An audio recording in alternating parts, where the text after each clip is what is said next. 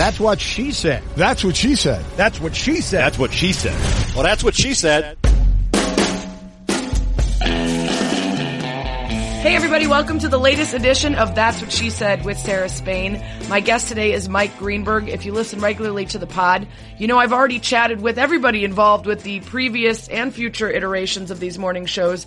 Golick Jr., Wingo, and now Greenberg, and I've got to go out and get Beadle and Jalen Rose. Those are the two folks that are going to be hosting the new show Get Up, which premieres April 2nd with Greenberg. So it was great to talk to him about what it was like to leave behind the incredible success of Mike and Mike after 18 years and the pressures and stress and maybe excitement of starting something new. So I hope you guys enjoyed the interview. That's what she said. Happy to have joining me Mike Greenberg. You, of course, know him from Mike and Mike, and you'll be seeing him very soon on your television screens, the new show Get Up. So I'm very excited to talk about everything that came before and everything that's coming after, and I appreciate a little bit of time, Mike. It's my pleasure, Sarah. It's been too long since I've seen you. How have you been?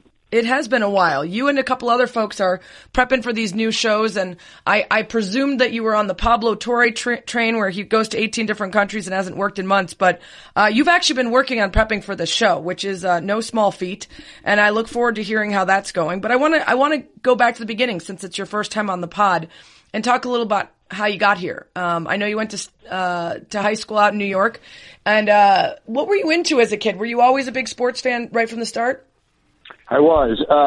So my family, like all families, was sort of a dysfunctional mess when I was growing up. And the one thing that we sort of all bonded over was sports. That was the dinner table conversation, literally in all cases.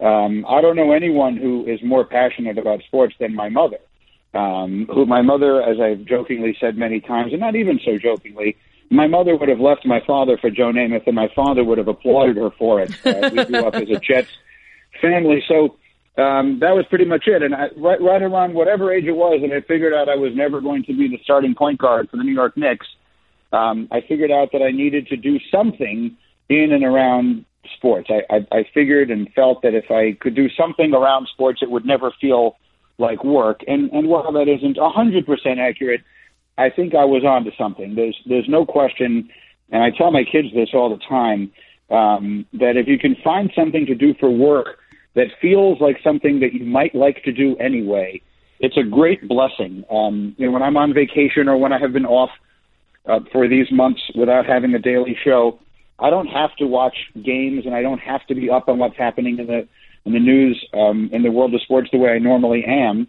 And yet I wanted to. I chose to because I'm just interested in it. And so that has been my biggest, probably the single thing of which I'm the most interested since as long as I can remember. Did you try to play sports early on? Well, I mean, I appreciate the thought, jokingly on your part that I wasn't obviously great at everything, and clearly I was. I turned down a couple of, scholarship offers to play a variety of different sports, defensive line and things like that. No, I mean, working with a professional football player every single day for 18 years makes a person look very small and ridiculously unathletic. I wasn't a bad athlete growing up. I played sports all the time with my friends. I was not a world class or anything. I wasn't a college heptathlete or anything like that. So I just was a kid playing sports like anybody else. But I was never good enough at anything that I was going to, and that anyone was going to take me seriously doing it. Yeah, but you still loved playing and watching. So what made you decide on Northwestern? Well, I had an uncle, and you're obviously a Chicagoan, and I had a great uncle who I was very close to who lived in Chicago, and so I liked the city. And I went to Northwestern primarily because of the School of Journalism. I knew I wanted to be a journalist, and I sort of teetered back and forth between wanting to do hard news and wanting to do sports. And I liked the journalism school, and I liked the proximity to the city of Chicago. And it was the best decision I ever made. I came very close to going to the University of Michigan instead. And I love the University of Michigan, but I'm delighted with the decision to go to Northwestern. It's been an incredibly important part of my life. ever since. And it got me to Chicago, which changed my life in a variety of ways. I mean, not limited to, but including the fact that that's where I met and married my wife. So Northwestern has remained a really big part of who I am. But the answer to whenever, if we win a football game or lose a football game or win a basketball game or lose a basketball game, I always say, I didn't go there for that. I root for the teams like crazy, but my proudest alliance with the university is with the journalism school. It's the reason that I went there, and I think it is a big part of the reason why I've been able to accomplish whatever it is that I've been able to do. Yeah. I saw that when you were at Northwestern, you were in a fraternity, and I'm trying to picture frat bro Greeny, and I'm having trouble. So I realized that, at one point you were just a 20-something kid and not an esteemed journalist. So take me back there to a moment or a party or a time when we can all give ourselves a mental picture of Greeny in a frat. Well, I'm trying to, what would be a good story that we could share that would be family friendly? I mean, as you can probably tell, I was sort of a big man on campus. You probably can see that in me. Of course, yes. We fraternity life was, when I went to Northwestern, well, this is probably the best way I can think of to explain it.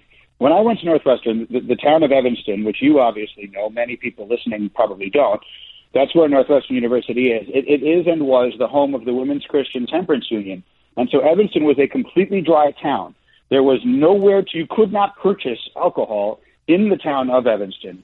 So the only place to go if you wanted to go someplace and party and drink and whatever it is that college kids like to do were fraternity parties. There were no other options unless you were going to get on the L and go into the city of Chicago, which is a lot of effort and just something that you don't do when you're a freshman in college.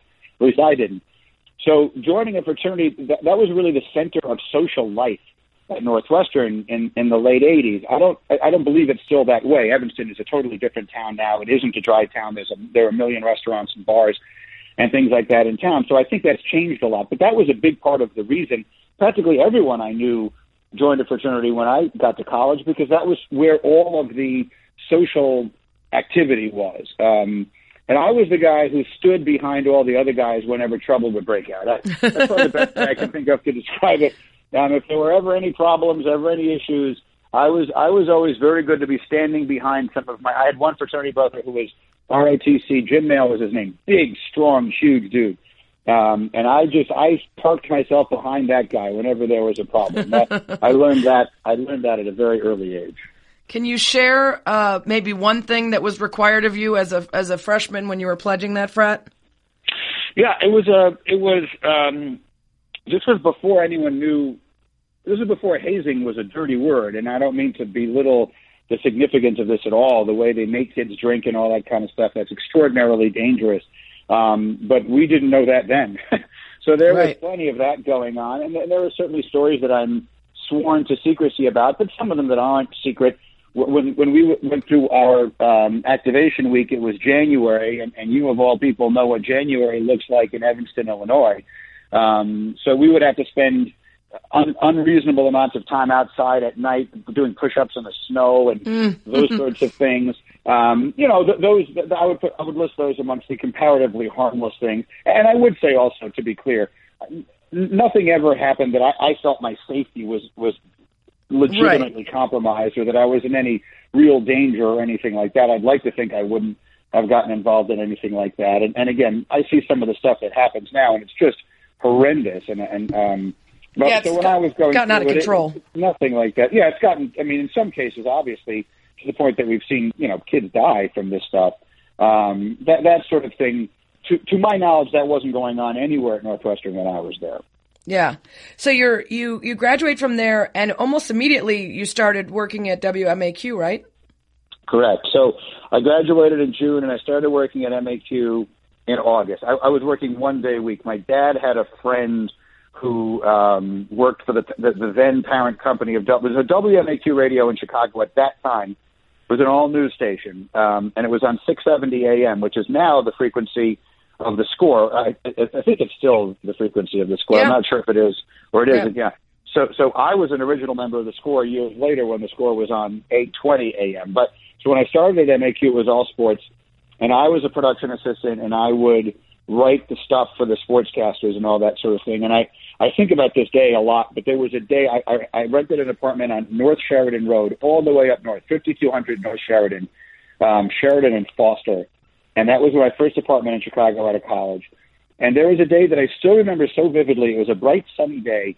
And I remember thinking to myself, I was working hourly. I worked, when I started out, I worked one day a week. I worked Saturdays, and the rest of the week I was a waiter at a restaurant on LaSalle Street called Burhops. And I remember thinking to myself, if I could just get a full-time job where I could write the sports for other people to read, that would be a great career. Like, that was my dream. That was what I wanted. I thought that would be the greatest life. And I try to remember that day a lot because, whatever it is that I've been able to do has so exceeded any realistic expectations that I had that, it doesn't mean that every single day is perfect, but it's certainly way better than I expected. Again, my goal then was to be someone who would write the sports news for someone else to read. And I thought if I was able to do that, then that would have been more than enough. And it probably would have been. And the fact that I've been able to do more than that has been a miracle. But so that was my first job, and that was the job that I wanted. So I was a PA. The job was called News Production Assistant, NPA, at WMAQ Radio, and I was there for about 2 years. And then the sports director from there, who was a guy named Ron Gleason, was hired to start when they started the first all-sports radio station in Chicago, which is WSCR, The Score.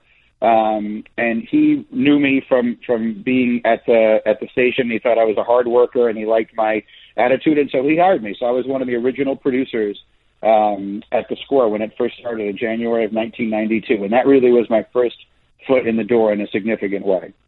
So you started as a producer there and then worked your way to on-air? Correct. So I had done a tiny little bit of on-air work at a tiny little radio network called the Illinois News Network, INN, where the guy who hired me and was my boss is Jeff Joniak, who is now the play-by-play for the Chicago Bears. Yes. Yeah. So I've known Joniak for I love him. Such a good dude. 1991, so that's 27 years ago, whatever it is. So I've known Joniak that long. Great guy. So I had done a little bit of work on the air for them, and so what I did was I produced the afternoon show, which at that time was Dan McNeil and Terry Boers. And I asked Ron if after after my shift, I could go out to Chicago Stadium when the Bulls played or the Blackhawks played, and I would just get tape for them, and I would record like a voicer or something, and they would run it in the morning on Tom Scher's show in the morning. This is a lot of very inside stuff that I'm saying because I know you're from Chicago, and you'll know who I'm talking about. People around the country will have no idea who I'm talking about. But this was the all-sports radio station in Chicago then. And an extremely lucky thing happened to me, which is that when the station started, they did not hire anyone to go out and cover sports. They didn't hire anyone to be out there in a roving reporter kind of a role. And this was when the Bulls had Michael Jordan and were winning championships, and the Bears were coached by Mike Ditka. I mean, Chicago sports were a really exciting, vital, fun place. It was a great time on the Chicago sports scene. And I was able to, there was a woman named Susan Waldman. I don't know if you're familiar with her or not. Yeah, for sure. She now does the Yankee games in New York. But at that time, she was a roving reporter for WFAN. She would she was like an electronic beat reporter for the sports radio station in New York, WFAN. And I went to Ron and I said, I proposed that job. I said, we don't have anybody doing it. We need someone covering the Bulls every single day. We need someone covering the Bears every single day. And I proposed the job, and I sold myself for it, and they hired me. So in June of 92, I became a full-time reporter, and I started traveling with the Bulls, and I did that.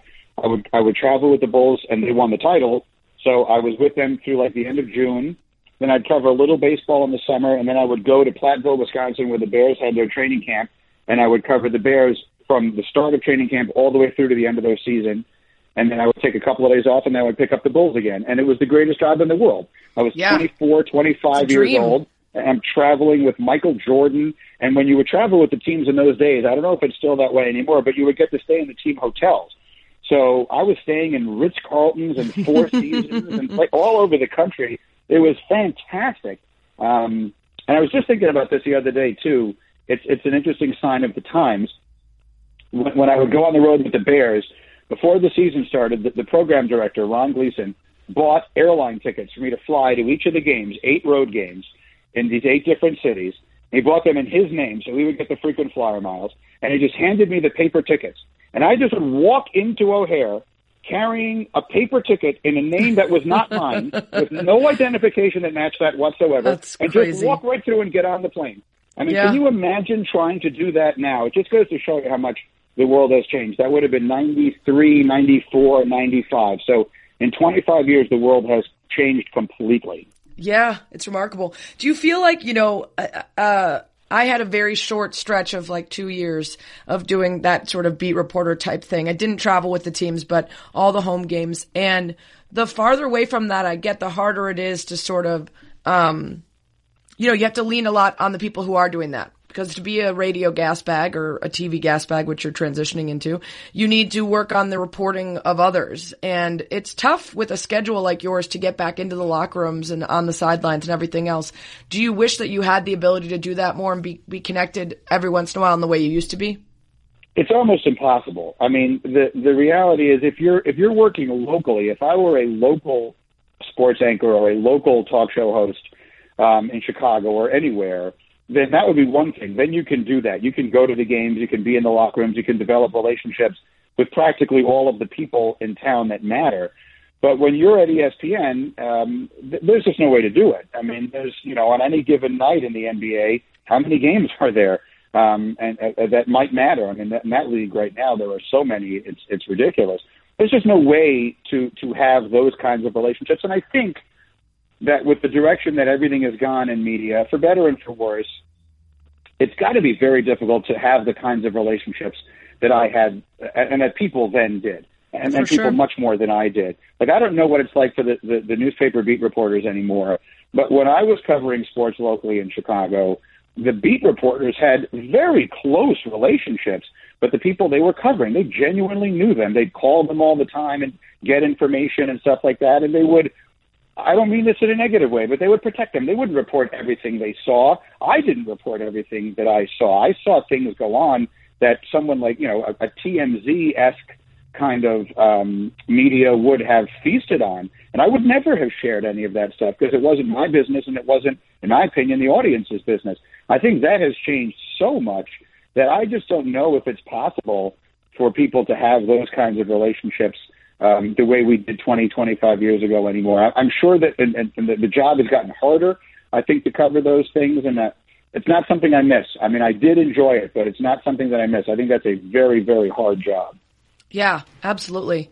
So you left the local area and got to ESPN in November of 96 to do ESPN News. And it wasn't just a couple years later that they approached you about doing Mike and Mike, and that's sort of the rest is history, which is crazy to me when I'm talking to people about the steps of their career. You get to 99, and then from that point until this year, it was the same gig, which is unbelievable.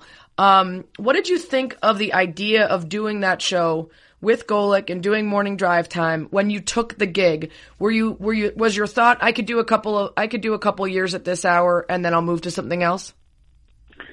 Yeah, I took the job because I wanted, so I was an anchor on ESPN News, and that was before, there was no, I mean, when we started, when Mike and I started, there was no PTI, there was no First Take, there was no Cold Pizza, there was none of those shows existed. Around the Horn, which you're on all the time, none of those shows existed. So the ultimate goal of a sports broadcaster was to be on SportsCenter. That was when the SportsCenter anchors were Dan Patrick and Keith Olbermann and Stuart Scott and Rich Eisen and Bob Lee and Charlie Steiner and Robin Roberts. I mean, these were iconic people, and that was my goal. I wanted to be in that role. And so I was getting a few opportunities to host SportsCenter. And when they asked me, they approached me because Mike was doing the show with another host, a guy named Tony Bruno, and he left, and they sort of left them in a little bit of the lurch, and they needed someone in a hurry, and they knew I had a bunch of radio experience in my days in Chicago. I initially really didn't want to do it because my goal was to be on SportsCenter.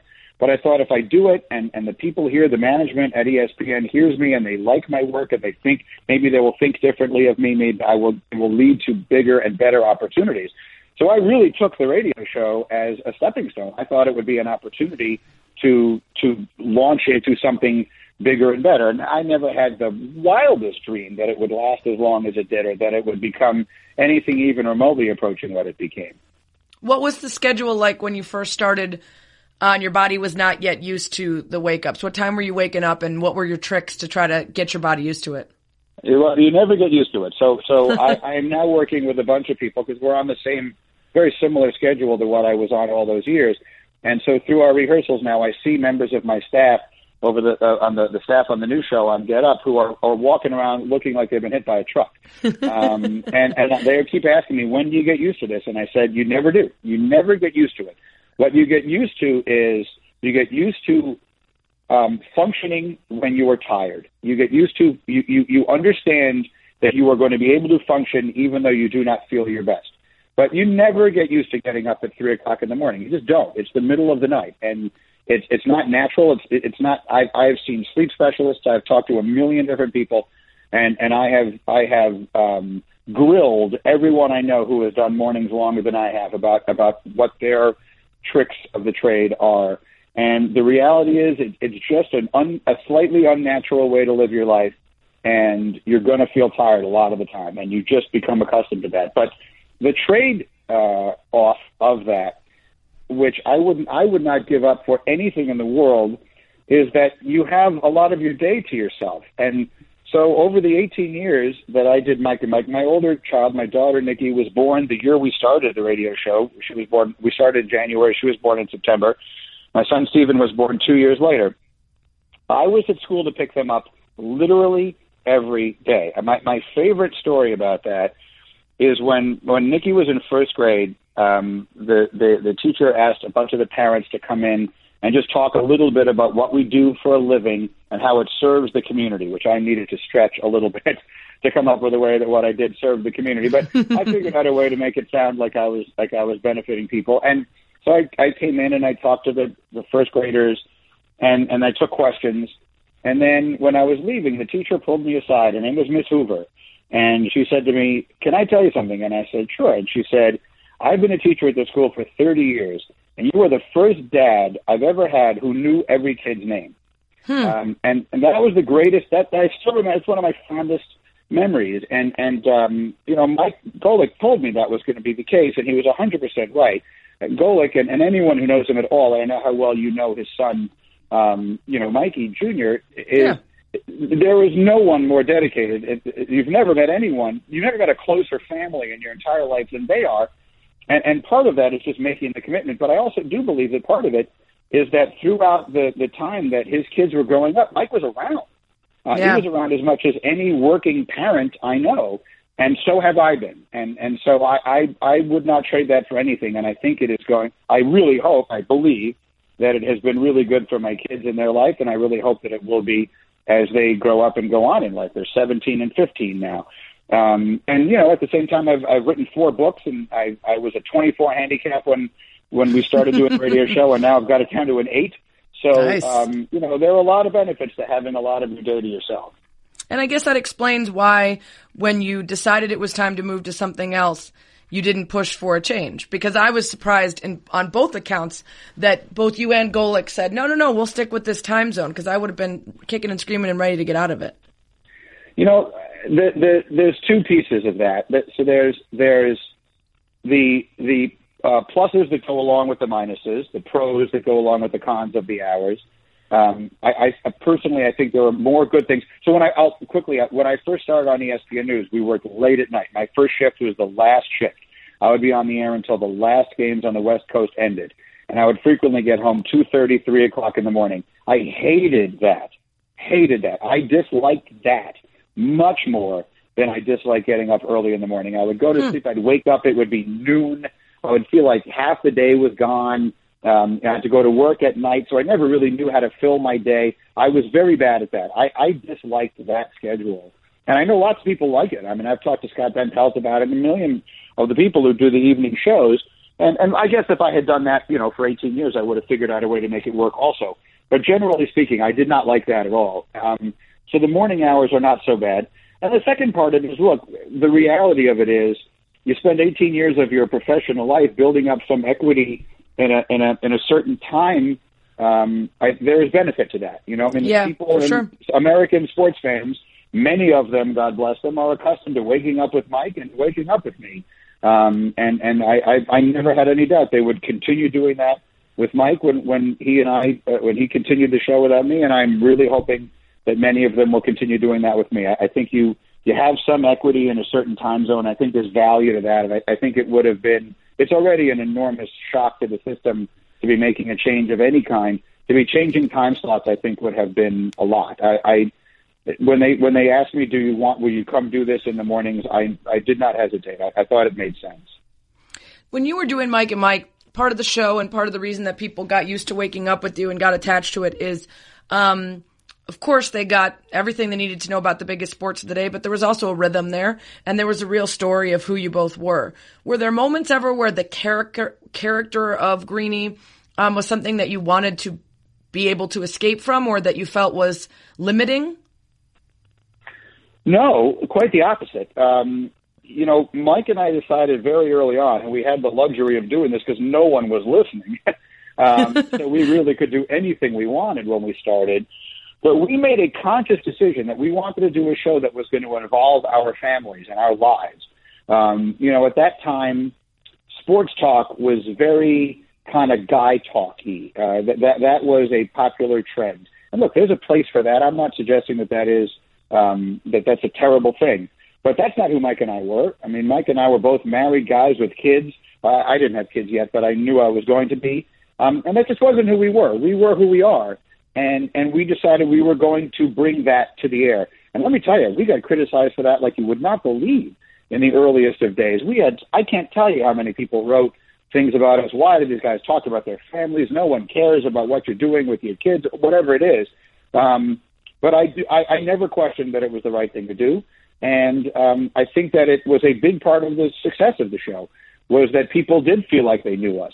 If I'm in an airport with my wife and my kids, people will walk up and they will say hello to my wife and my kids by name. And they will feel like they know them because they have been a part of the conversation. They have been, above and beyond, obviously Mike's oldest son now is a significant on-air personality at ESPN. But even before that, people knew him. And when he went to play at Notre Dame, I think there was a big deal when Jake went to play at Notre Dame. It was a big deal, not just to their family and not just to us, but I think it was a big deal to a lot of our audience because, they had kind of watched these kids grow up through us. And I never questioned that. I never regretted it. And I never had trouble with the character, if you will, because it wasn't a character. I mean, you know me. That's just who I am. Right. For better or for worse, that's who I am. And you can't put that on. Like you could do, I would imagine if you did a show that was a half hour once a week, you could put on a character. Like Stephen Colbert, obviously, is the best example of this maybe ever. When he did the show on Comedy Central, now that isn't who he is, but you put on a character, it's scripted, and you do that. If you're doing a live talk show for 4 hours a day, every single day, for better or for worse, you're just going to be who you are. And the audience is either going to like it or they're not. So there was really nothing to escape from because it was just my life in front of a microphone. Yeah. When you were leaving the show, it seemed understandable that after 18 years you might be interested in doing something else. And I think everybody kind of got that. But because of the secrecy surrounding it, even after it had already leaked, it was not the best of endings for a show that was really beloved. Is there anything that you would have or could have changed about that? I don't know what. Look, when you look back on experiences in your life, yeah, I'm sure there are things that we could have done differently and better. And there are a lot of things that could have worked out differently than the way they did. But now with the time that has passed, I can speak only for myself. I look back on that experience with so much joy and so much pride. When we started, we were the conventional wisdom in sports talk radio at that time was nationally syndicated sports talk will not work. Can't do it. It's a waste of time. It'll never work. And you can't do sports in mornings. The big all sports radio station, WFAN New York, didn't do sports in mornings. They ran Don Imus. He did his show on that station in the morning. And so they gave us the nationally syndicated morning show, which is like, where you go to die professionally. And the fact that we turned it into what we did, I mean, I'm extraordinarily proud of what we did, and I look back on it with great joy and an enormous amount of gratitude. And so that's really the only way I view it. And sure, there's always things that you wish had worked out differently than they did, but I try not to dwell on it. Yeah, that makes sense. What's the best thing that you ever did as Mike and Mike outside of your work, whether it's throwing out a first pitch somewhere, going on Letterman, or what was something that in that moment you were like, I can't believe we're here because of what we do? Well, in all honesty, my personal favorite, this is another one that is going to play right into your wheelhouse, was singing Take Me Out to the Ball Game in the seventh inning stretch. And the reason is, at Wrigley Field, and the reason is, I didn't cover a ton of baseball when I was working in Chicago, but I did cover some. I covered a lot of games in that little press box that you know, which is directly to the right of the play-by-play booth where when I was covering those games, Harry Carey and Steve Stone sat. And I loved Harry Carey. I thought he was the funniest. I loved him. I absolutely loved him. I often refer to Harry Carey as my first friend in Chicago, even though I never met him. But when I came to Chicago, it was the fall of 1985, and I was a freshman at Northwestern, and I didn't know anybody, literally anybody.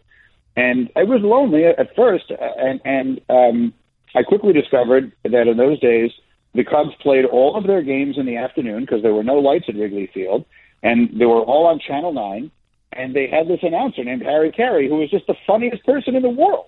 And it didn't make any difference what was going on in the game. He was just phenomenal. So I loved him. I always loved him, and I really regret that I never had the chance to meet him. But I would sit and I would look directly to my left when he would do the seventh inning stretch. And so I remember the first time we did it, Mike and I did that 3 times. The first time we did that, I remember, looking into the press box when, I don't know if you've ever been up there, if you've ever done the seventh inning stretch, but you stand there through the top of the seventh inning and you're waiting because 3 outs, it can take a minute and it can take an hour. So you're just sort of standing there waiting for the third out. And I remember just sort of looking through the glass at that press box, thinking to myself, if you had told me when I was sitting over there that someday I was going to get to come in here and do this, I would never have believed you. Yeah. So that was a great thrill. We were invited to the White House, and that was a lot of fun. I enjoyed that. Going on the David Letterman show was phenomenal. I got to play tennis with Chris Evert. She was nice. One of my favorite people in the world when I was a little kid. I loved her, so that was a thrill getting to play with her. So those are some of the things that jump immediately to mind. But I would say singing Take Me Out to the Ball Game in the seventh inning stretch would be really, really high on the list. I have not done that yet. One day, I'm going to make it happen. So you're prepping for the new show, Get Up, and you won't have to learn how to wake up early like Jalen and Beadle will have to. But obviously there's an expectation and I would assume a bit of stress because of the time and money and effort being put into this new production. How are you dealing with that? Or is that something that you haven't yet been struck by? I don't anticipate being struck by it. I've had so many people ask me that question this week.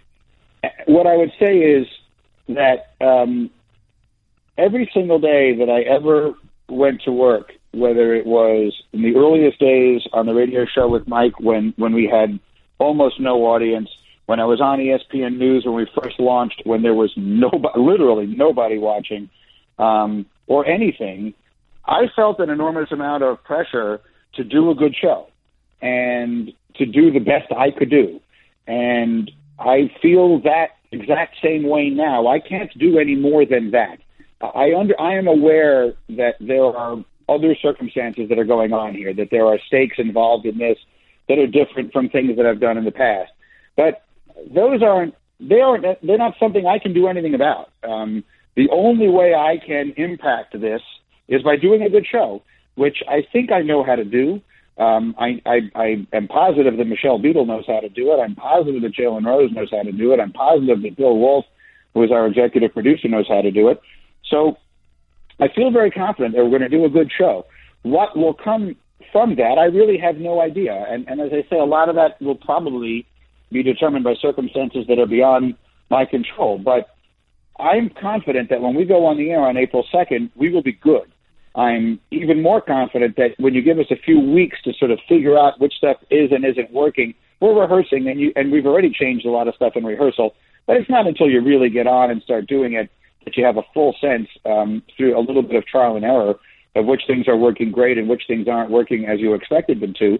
So I think you give us a couple of weeks, and I think we have a very good chance to be very good.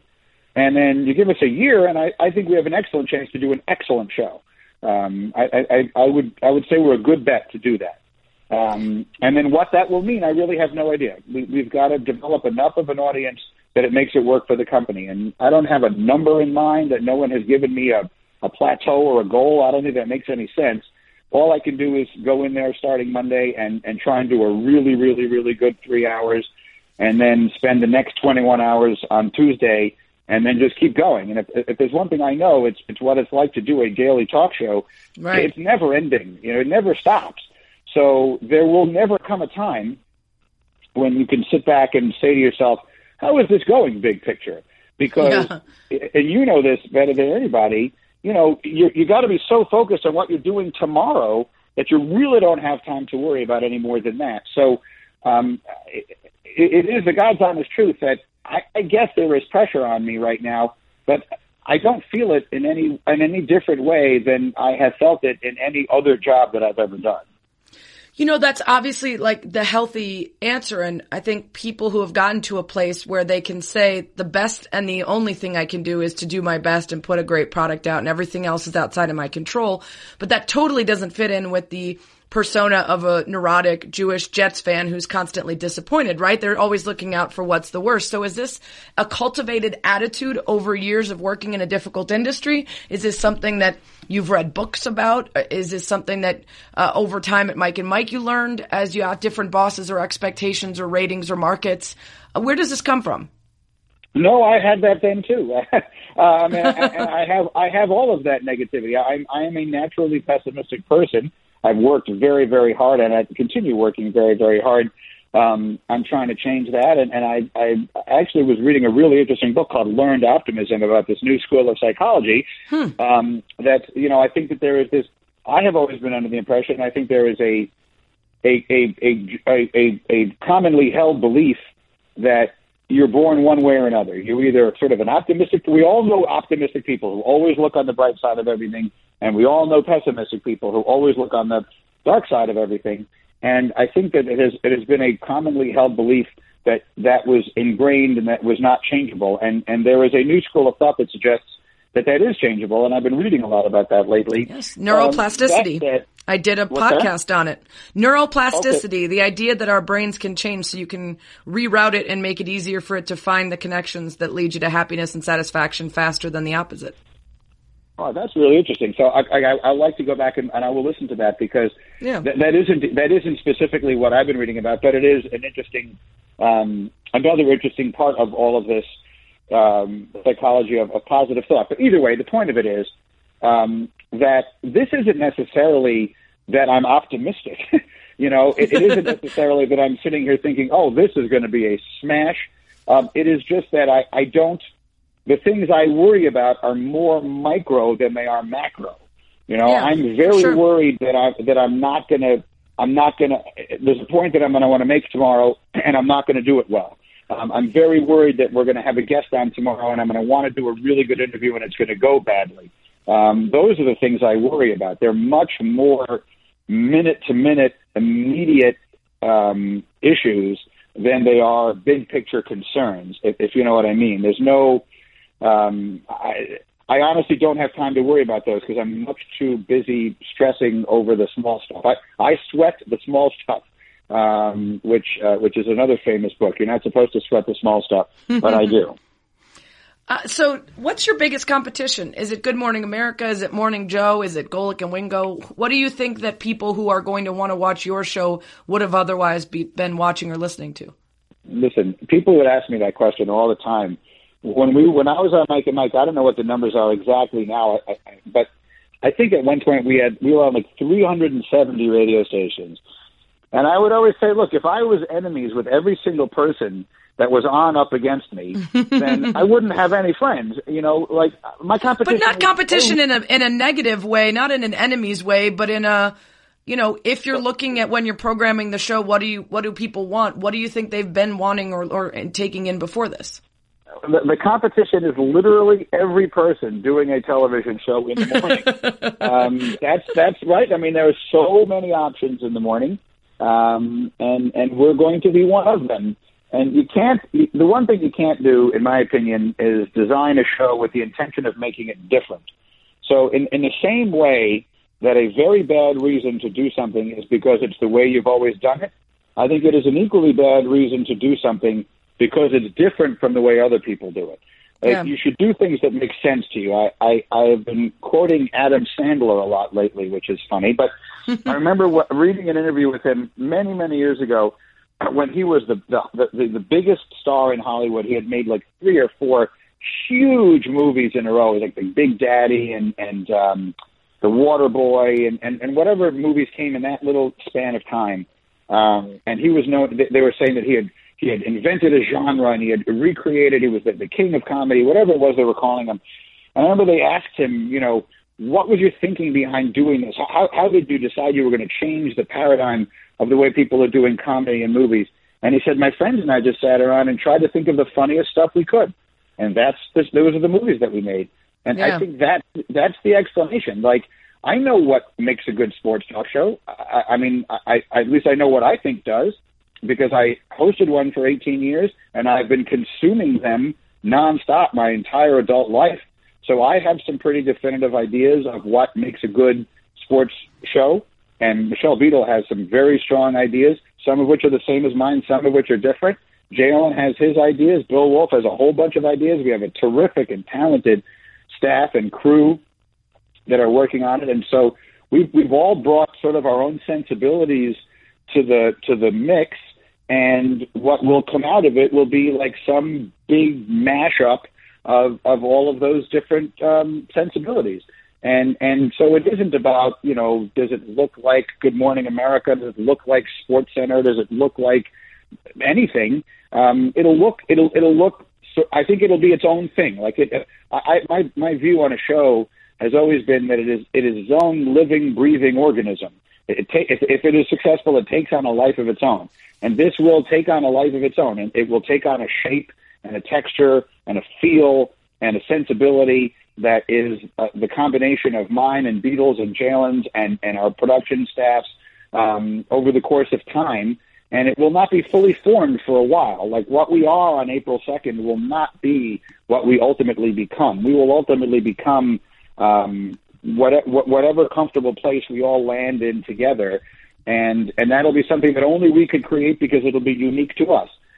In the same way that all these other shows that are personality driven could only be created by the people who are hosting them because it's unique to them. And so, you know, the competition is everyone who's on in the morning, and our job is to find enough of an audience that makes it a success for the people that we work for. And, you know, I feel good about our chances of doing that, but I don't even know exactly what it would mean. Right. And I'm sure you're still figuring this out. Can you give us a hint of any of the ways in which you are going to supplement interviews and conversation? Is it human interest? Is it goofy gags? Is it incorporating New Yorkers on the street? Do you have any of those bits kind of figured out yet? Yeah, no, it's not so much the bits. We're trying to we want to launch as a place. Look, people have been waking up in the morning for 40 years or however long it has been now, 38 years, with SportsCenter. In the old days with re-airs of the overnight shows, and now, of course, with the live SportsCenters that have been on in the mornings for whatever it's been the last 10 years. So there's an audience that is accustomed to that and conditioned to that in the morning. I don't think you want to come on the air and be 180 degrees away from that. So, you know, you're going to get the news and information in the morning from us packaged in a little different way. And the word that we continue to use to describe that is pace. We're going to do it. We're going to be moving fast. We will start every hour. You will, if you put us on for the first 10 minutes of every hour, you will be, if we have done our jobs correctly, completely caught up on absolutely everything that has happened in the world of sports with a little perspective on each story, a little bit of analysis, hopefully a little bit of a humorous take on a few things, but with pace. We will be moving through things quickly, and that hopefully will be our calling card. First and foremost, sports fans need to know and trust that we're there for them. They want a sports show, we're going to give them that. And then slowly but surely, when we have earned the right to do it, I think you can start incorporating some of the goofier stuff. But I don't think you can start with that. I think sports fans have the right to expect us to do a really good sports show, and I believe that is certainly our intention, and I certainly hope that that's what they will think that we are right out of the gate. So April 2nd, 7 a.m. on ESPN. Yeah, and then and then it'll re-air on ESPN too. So, like, the morning block has never really been programmed that way. For years, when it was Mike and Mike, and then First Take, and then His and Hers, for example, when that was the morning block on ESPN2, the SportsCenter was on ESPN. The people who were waking up in Los Angeles and in Denver and in San Francisco and in the Western time zones were really not waking up with the clock the way it was designed to be. Like, Mike and Mike was a morning show. We designed it to be a show that was meant to be in the morning, and this will be a show that is meant to be in the morning. If you wake up at 7 o'clock in the morning in LA for all those years, we were done. So now we will be airing everything pushed back 3 hours on ESPN2. So if you wake up and if you're listening to this conversation right now in Los Angeles or San Francisco or anywhere, or if you wake up really late like I do, or if you wake up really late like you do, and you want a pure classic traditional morning show, you will have that option. You will be able to watch us at 7 o'clock and 8 o'clock and 9 o'clock in the morning on ESPN2, which is something ESPN has not typically done. So it's a real dive into the morning and a different way into mornings for the company, and I'm thrilled to be a part of it. Well, I'm really looking forward to it. And before I let you go, you have to do the one thing that everybody does. Didn't expect a kind of Spanish Inquisition. Nobody expects the Spanish Inquisition. It's the Spanish Inquisition. Number one, what's a natural talent you'd like to be gifted with? I mean, a realistic one or like a superhero talent? Either one. Well, I mean, a superhero talent, there's any number of them. I would love to be able to fly. I mean, I think that would be outstanding. But if there's one talent I do not have that I would love to have, I would love to be able to sing. Yeah, that seems to be the one everyone wants. Yeah, he was a great singer. And I would love to be. You want to hear a little tiny minor tragedy? When I was a kid, we had to play a musical instrument in school. And so I played the trumpet. And I was actually a reasonably good trumpet player from 5th grade all the way through high school. And I could read music and all of that. And I tried so hard to convince my kids to either play the piano or the guitar, because I would love to be able to play a musical instrument now, but who the hell wants to hear me play the trumpet? Totally agree. You're just sitting around by yourself playing a trumpet. So unless I feel like joining some sort of brass band, the ability to play the trumpet is a completely wasted skill, which I'm sure I no longer have because I haven't played the trumpet since I was 18 years old. So I would say it would be something musical. It would either be the ability to sing, or I would love to be able to play the piano. I would love to. I actually did at one time briefly in my adult life, took a few piano lessons, and then I just couldn't stick with it. It's something to get really good at it. It's something you have to really dedicate more time and energy to than I was going to be able to do. But I would love to play the piano. It is really hard. When I played clarinet forever, another sort of useless skill at this point, and I would much rather be good at the guitar or the piano. But I tried to pick up the guitar, and you don't want to play Hot Cross Buns for 2 hours when you're an adult, right? You want to immediately play the songs that you know, the good ones. And so it is incredibly frustrating. Number two, your Desert Island album, you can only have one. It's such a good question. I go through different phases. If you had asked me that question 6 months ago, I would have said Paul Simon, Graceland. But I went to see Paul McCartney at the Garden in whenever that was, September. And since then, I've always liked the Beatles. I'm not anyone who doesn't like the Beatles. But since then, I have completely rediscovered my love and appreciation for the Beatles. And there is a Beatles channel now on Sirius that I listen to all the time. And so I've been listening to a lot of the Beatles. And if you ever hear those specialty channels on Sirius XM, I really like them because it's not just the music, but they have all these little interviews, and they talk to people about how meaningful the music is to them. And you hear interviews with Paul McCartney and John Lennon about what they were thinking about when they wrote songs and all that kind of stuff. So I've really been enjoying that. So I might at this point say Sgt. Pepper's Lonely Hearts Club Band, but look, there's so many. I could be easily talked into the Rise and Fall of Ziggy Stardust and the Spiders from Mars. I like a lot of music from that era, but if you made me pick one, I think right now I would pick Sgt. Pepper's. It's a good one. Number 3, if you could switch lives with anyone for a day, who would it be? That's such a good question because there's a lot of different ways to go about that. Totally. What would you like the opportunity to experience? I mean, I think, like, if you guaranteed me that I was going to return safely, like, it might be really cool for one day to be an astronaut or something like that, to see like what was going on in outer space. And then there's like, I sure would like to know what it would be like to be like George Clooney, to live life like that. I just can't even fathom, having been someone who, when I was a little kid, like all the girls in school would ask me to ask other boys if they liked them. That's a terrible little boy to be. You never wanted to be that.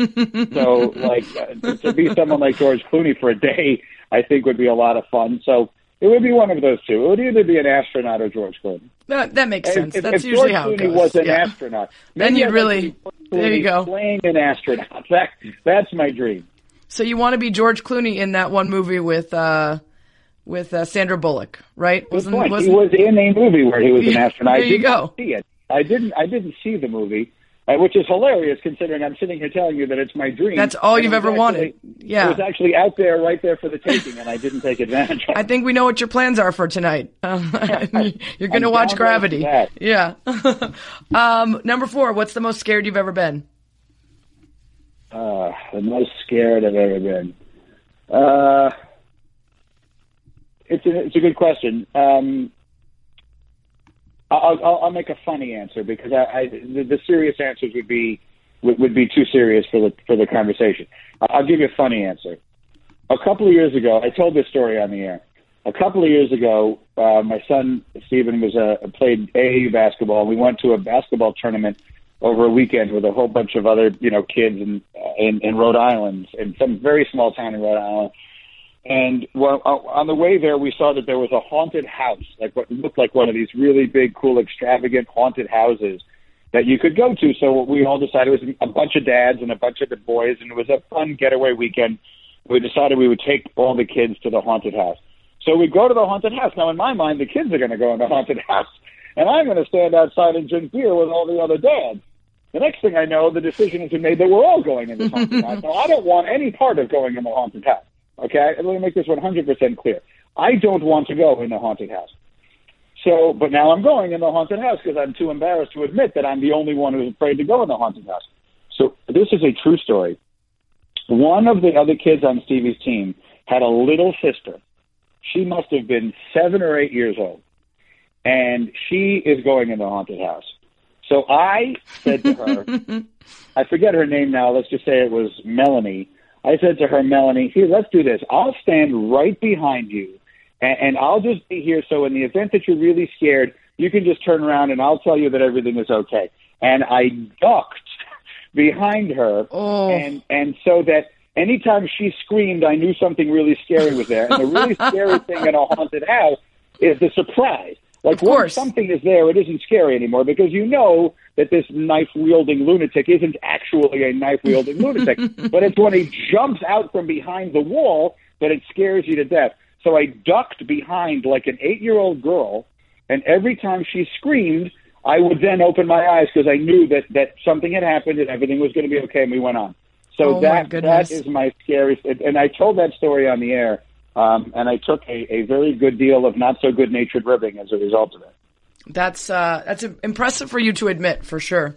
Number 5, what would you consider your biggest failure? That's a really complicated question. I don't know. My biggest failure, I mean, there aren't that many things. I view that professionally, I suppose. I don't know that I've had any huge failures in my personal life that would jump to mind. I once got fired from a job without being told about it. But I mean, I was working hourly, and I went to the wall to see what my hours, and the schedule would get posted 2 weeks in advance. You would go to the wall and write down your hours, and I went up there, and my name wasn't on the list anymore, and I had to go in and ask why my name wasn't on the list, and they told me they had eliminated my job. That really wasn't my failure. Boy, that's a really good question. I don't want to cop out on it because I'd like to give you a really good answer, but I think I need to think about it because nothing is jumping. Not to say that I've succeeded at everything I've tried, but most of my failures feel kind of, temporary. They feel right. They feel like passing things. I don't look back on anything and think to myself, my God, if only this had worked out, my life would have turned out so much better because. There aren't too many things in my life I would change if I could. I'm one of the luckiest people that I know. I've been married for 20 years. I have a wonderful family. I have 2 healthy, fabulous kids. I have the world's best dog. And I have a job that I love. So I don't know that I have. I don't want this to sound like I've never failed at anything because I've certainly failed at any number of things.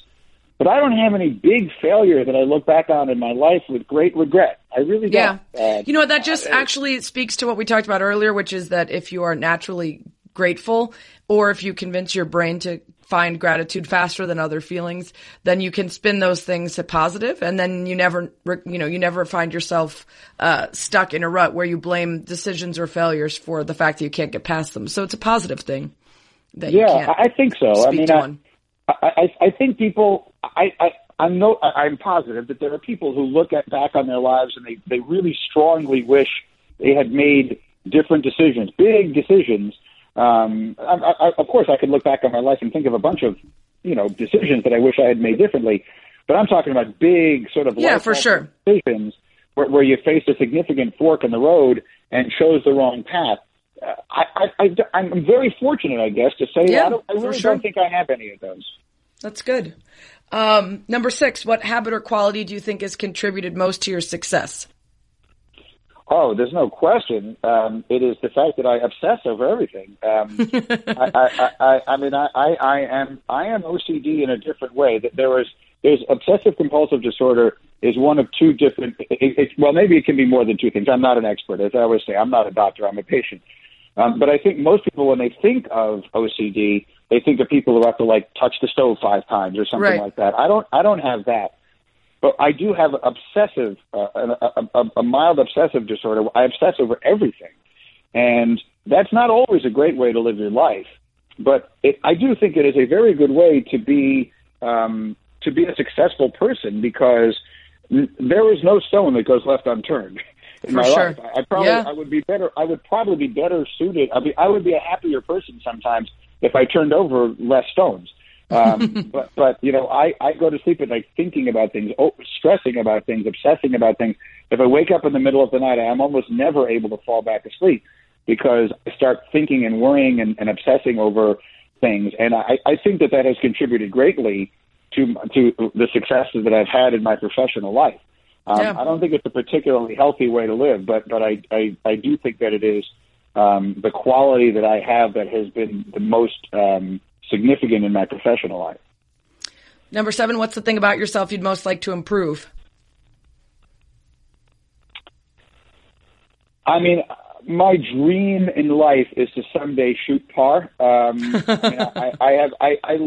become golf is almost like a religion to me. I can't explain how much I love it. I did not take it up until I was an adult. I did not play golf as a child, which I regret. I have fallen in love with it.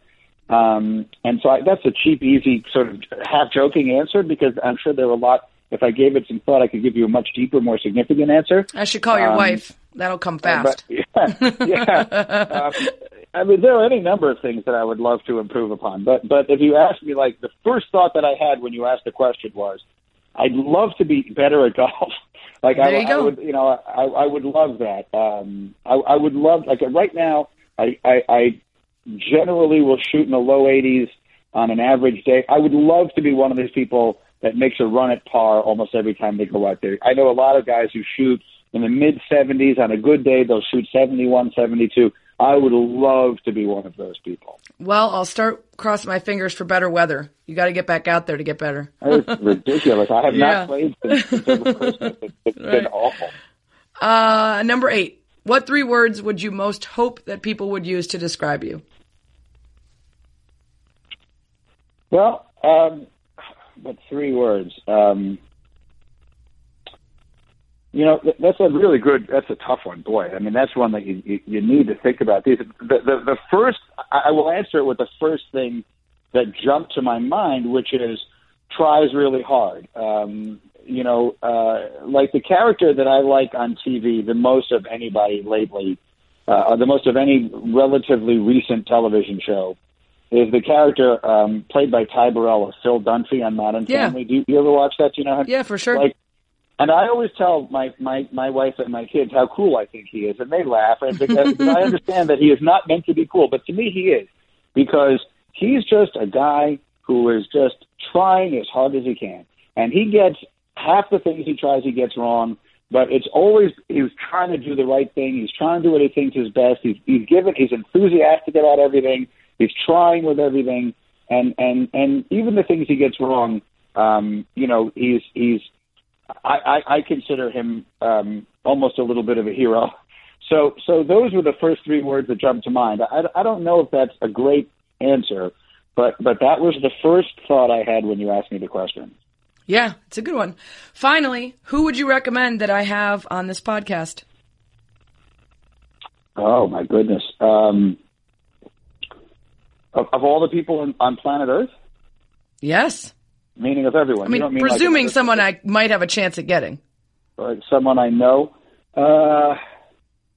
Who do I think you should have on the podcast?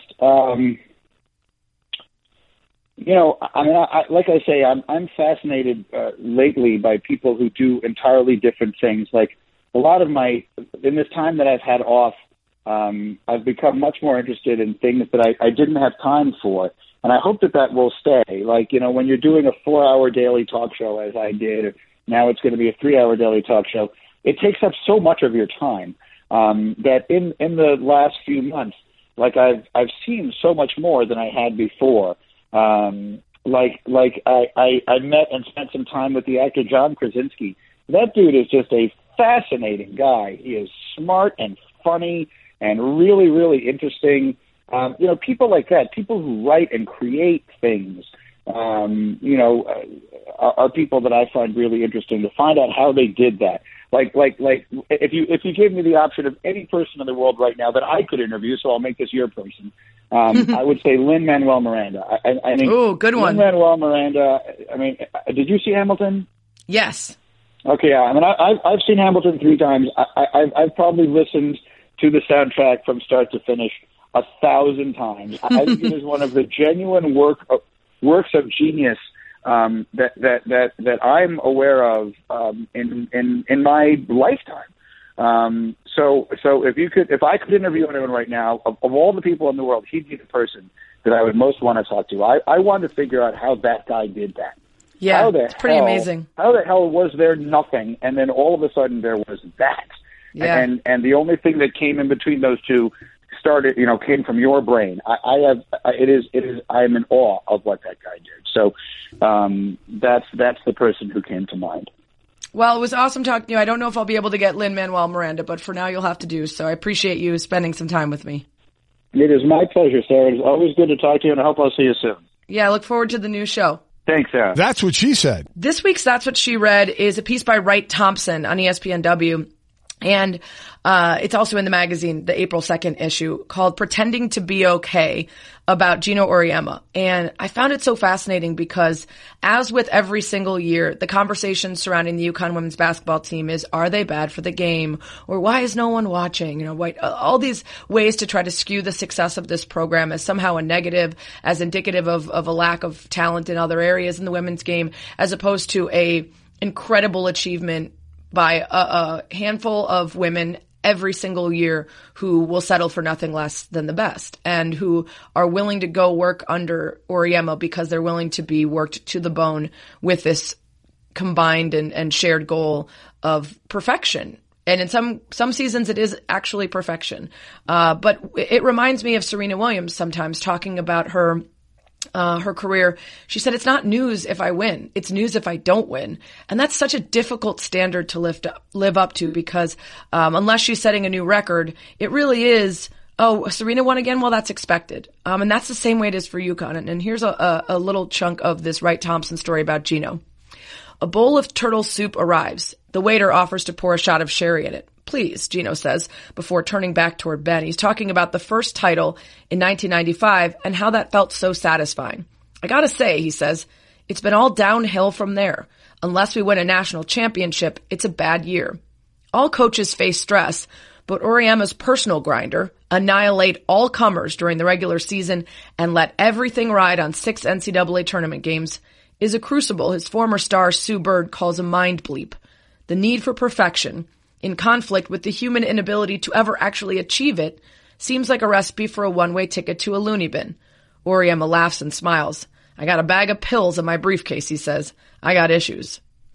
It's yet another one of Wright Thompson's incredible profiles, but I think it sheds light on a man and a program in a way that we haven't seen him before, and an understanding that when things went wrong last year, and when they didn't achieve the perfection that they're so used to, when they got bounced and they didn't make it, what that was like for the program, what that was like for Gino, and maybe a little bit surprising the way they handled it. So the story is called Pretending to Be Okay by Wright Thompson. You can find it on ESPNW.com or in the magazine.